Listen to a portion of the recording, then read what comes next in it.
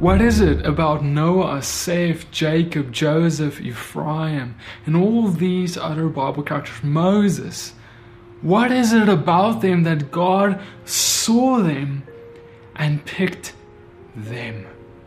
I mean, he could have picked anyone. But why did he go for these men?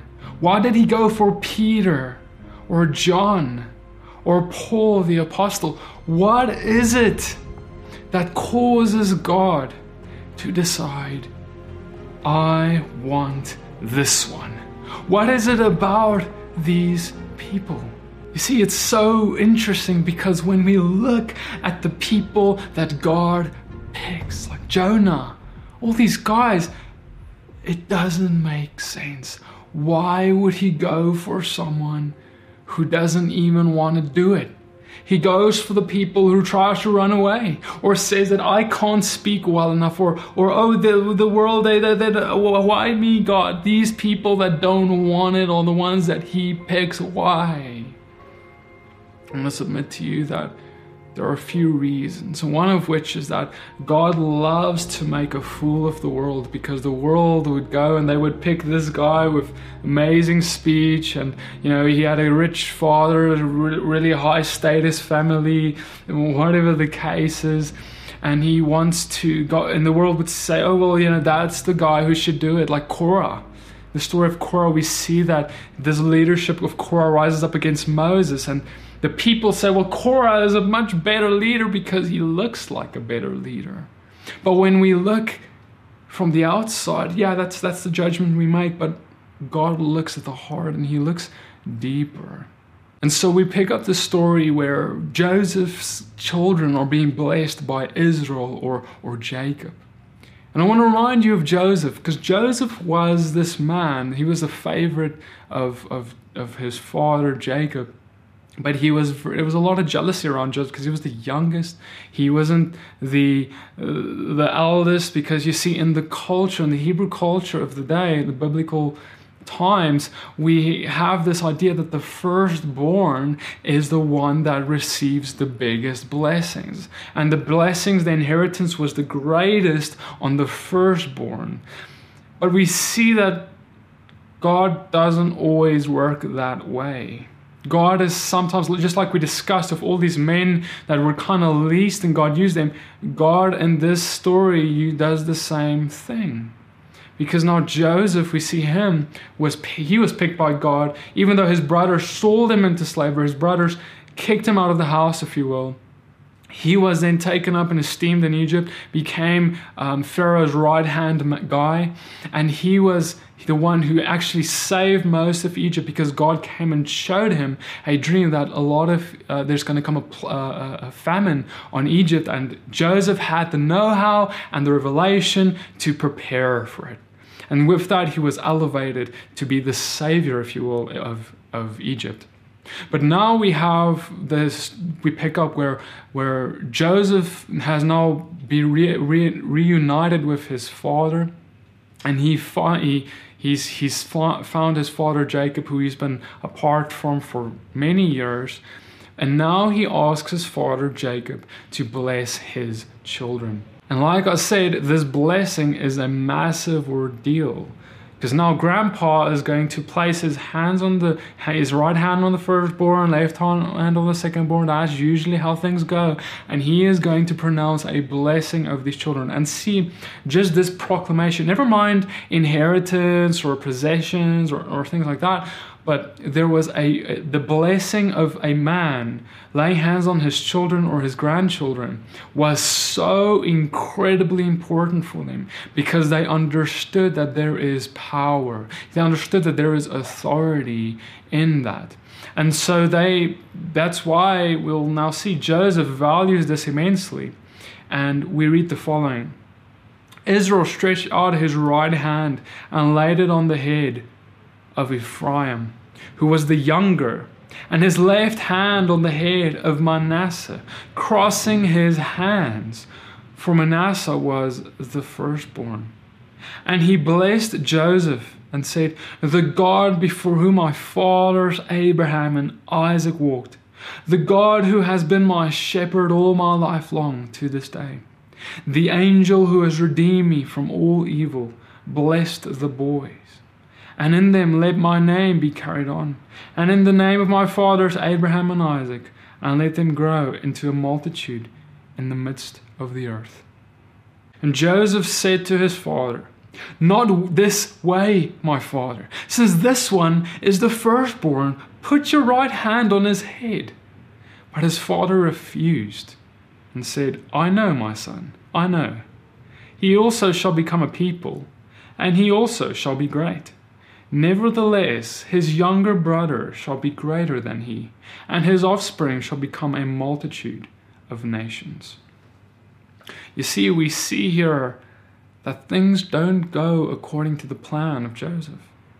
Joseph desired things to go the normal route of let the firstborn receive the right hand blessing, the firstborn blessing. But Israel, or Jacob, was convinced differently in his heart. The father has worked something in his heart to do something else. And what he did was he crossed his hands. And as he crossed his hands, he put his right hand on the secondborn, Ephraim, and his left hand on Manasseh, the firstborn. And this is the first picture of how things don't go according to how the world always desires it to go. The world expects Manasseh to receive this firstborn blessing. In other words, Manasseh is going to be used by God more mightily. This is really where it's coming down to, is what Joseph would think. But God says, no, I would like to rather have Ephraim blessed as the firstborn, and I want to do greater things in the life of Ephraim. And so we see this common trend in many cases. All the way when we look back in the garden, we see Seth being blessed instead of his older brothers, Cain and Abel. We see Isaac being blessed instead of his brother Ishmael. We see Jacob being blessed instead of his brother Esau. We see all of these examples. It's almost like almost every single generation, almost all the way back to the garden, it's not the firstborn who's getting the blessing, despite that men are trying to make it happen that way, despite that is the expectation. At the end of the day, it seems that God just does things differently. And then we come all the way down to Joseph, who gets the blessing instead of his brothers who try to get rid of him. And now we see Joseph's children as well, with Ephraim instead of Manasseh. So we need to ask the question of why. What is it about these men, these secondborn or thirdborn or fourthborn?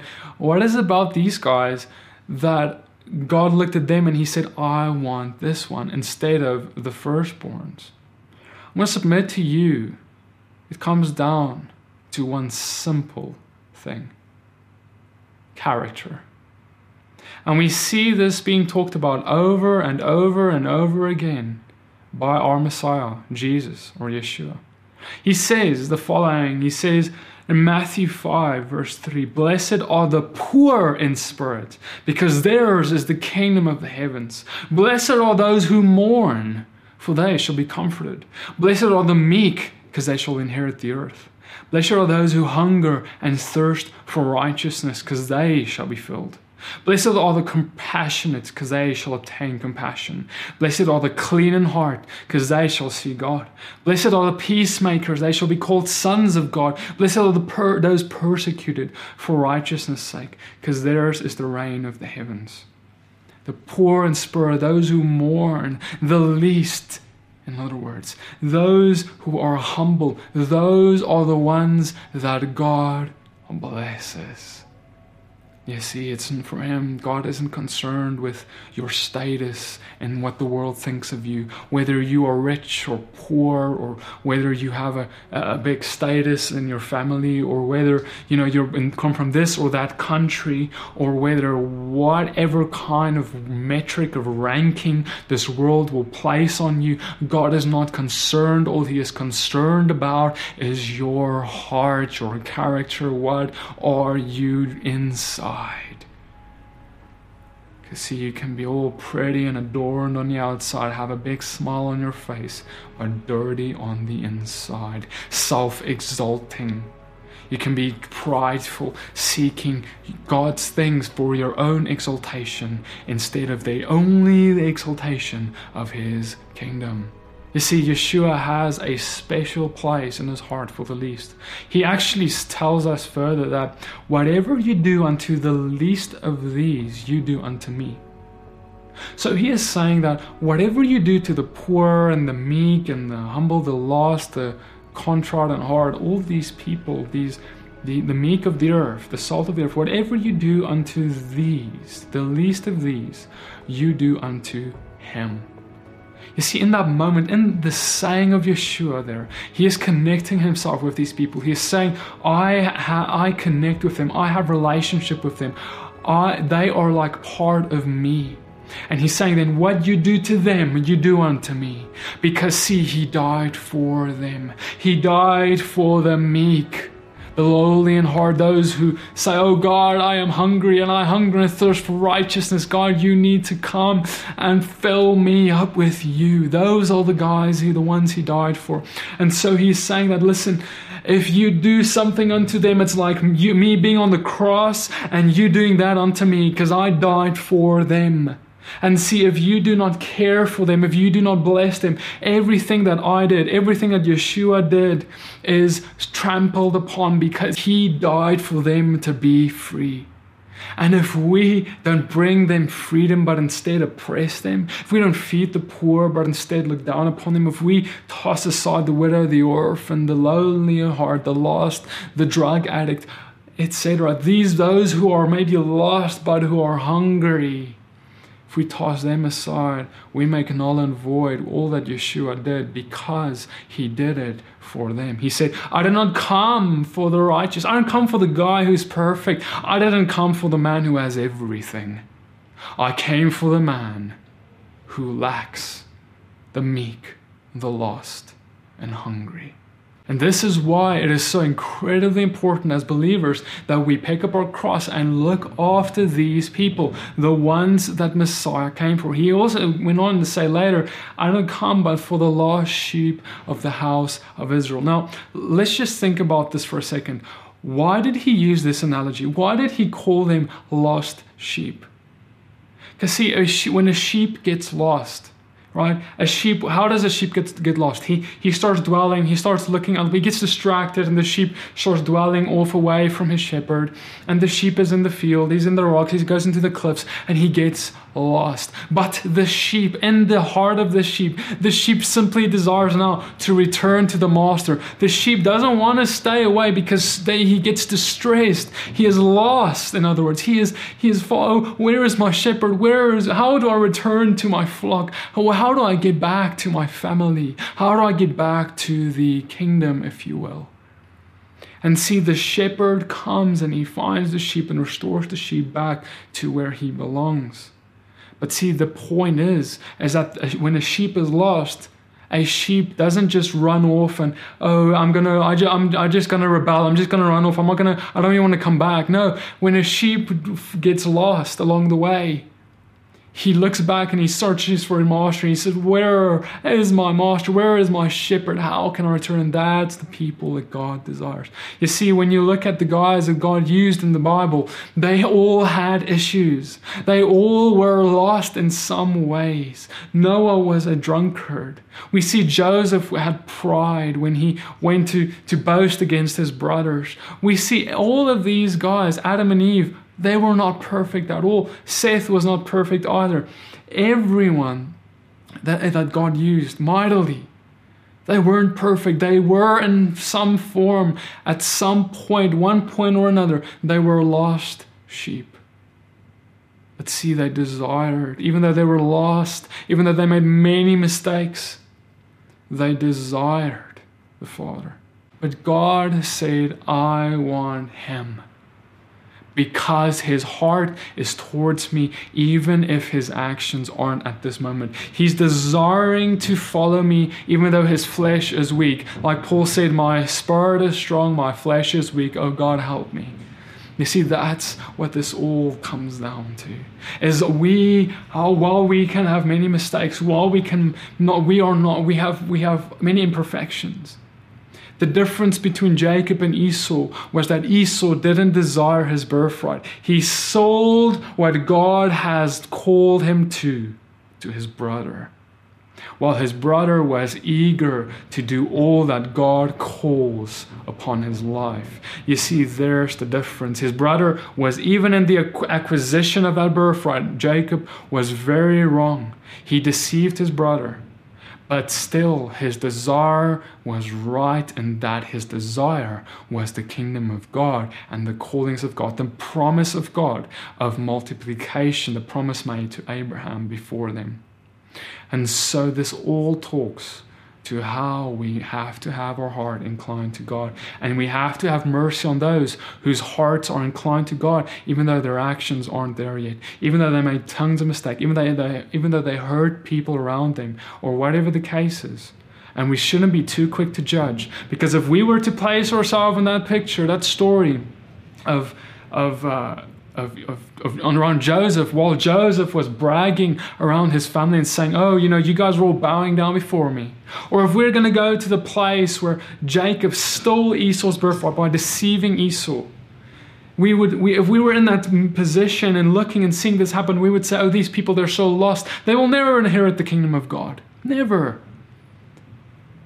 See, that's why we need to be slow to pass this kind of judgment, because they were the ones, the patriarchs, the ones that God used so mightily that if it wasn't for how they submitted their hearts to God, me and you may not be standing here today saying we believe. You see, there is something much deeper that the Father sees in a person than what we see with our fleshly eyes.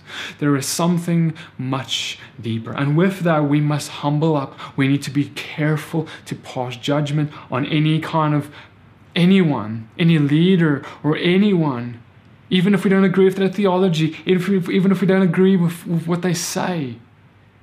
We must be careful, because God may just see something way deeper that we are blind to. And what happens next in the story of Joseph and his children is incredibly profound. Because we see Jacob, or renamed to Israel, starts passing away. Joseph's father starts passing away. And now Joseph's brothers, the ones who betrayed Joseph and sold him into slavery, they are now nervous, because they're afraid that Joseph will destroy and kill him, because his father is now out of the picture and his father won't see it happen. And they bring Joseph a message. They say, Joseph, this is what your father told you about us. And they say the following, this is what Jacob said you are to say to Joseph. I beg you, please forgive the transgression of your brothers and their sin, for they did evil to you. And please forgive the transgression of the servants of the God of your father. And Joseph wept when they spoke to him. And his brothers went and fell down before his face, and they said, see, we are your servants. And Joseph said, do not fear, for am I in the place of God? And you indeed, you intended evil against me, but God intended it for good, in order to do it as it is this day, to keep a great many people alive. And now do not fear, I provide for you and your little ones. So he comforted them and spoke kindly to them. You see, he says, am I in the place of God? Joseph says, am I in the place where I can pass this judgment upon you? And you know what? A lot of times we would say, oh, no. But Joseph's brothers, they deserve anything. I mean, they deserve death for what they did to Joseph. They threw him into a pit. They sold him into slavery. They deceived him from the beginning to the end. They tried to murder him at some point even. And they lied to their father and saying he was devoured by wild beasts. All of this happened. And now Joseph just comes and he says, I forgive you. I have nothing. How can I hold this against you? Because he understands judgment is up to God. Vengeance is up to God. But now not only that, it's not just a thing of, God will judge you. No. He takes a step back. He forgives in his heart, because then he says, oh, and by the way, I am going to provide for you guys and your families. Even though you did all that to me, I'm going to provide for you. I'm going to protect you. I'm going to give you the riches of this earth. The riches entrusted to me by Pharaoh is yours. I'm going to give you lands and places where you can come and stay close to me because I love you. This is incredible, brothers and sisters. You know what this is a picture of? It's a picture of Yeshua, Jesus, what he would do, he did for us later. We see how he came, just like Joseph. Remember, Joseph was sent by God, even though his brothers intended evil against him by putting him in the pit and then selling him into slavery, trying to get rid of him. The same thing, we try to get rid of Yeshua. We try to get rid of Jesus by putting him on that cross and trying to kill him when we didn't succeed. We tried to, but we didn't succeed. Joseph's brothers, they tried to, but they didn't succeed. We intended evil against Jesus. They intended evil against their brother. But there was a resurrection. Yeshua was resurrected, and he was put up at the right hand of his Father. Joseph similarly was resurrected, if you will, and put at the right hand of the kingdom of Egypt. He was placed in this powerful position. And Joseph was then given a dream by God, and he was able to save all of Egypt, including his brothers, from the famine because he prepared beforehand. Similarly, Yeshua saves us from the plagues of Egypt, from all the curses, from eternal death and separation from God. And then Yeshua said, Father, forgive them, for they know not what they do. Because see, Yeshua understood that his Father God in the heavens, desired for him to forgive the ones who put him on the cross. And it's exactly what Joseph's father did. Jacob told Joseph, do not hold this against your brothers. You need to forgive them. This is what I expect of you on my deathbed. And so see, God expected out of Yeshua, and that is why Yeshua did the same. He said, Father, forgive them. They don't know what they do. And then we see God expect that of us. He says, now you need to imitate Yeshua. You need to walk as he walked. And that includes, you need to forgive your enemies. Those who come against you, you need to turn the other cheek and let them hit you here too. You need to come up and let them persecute you. Let them do that.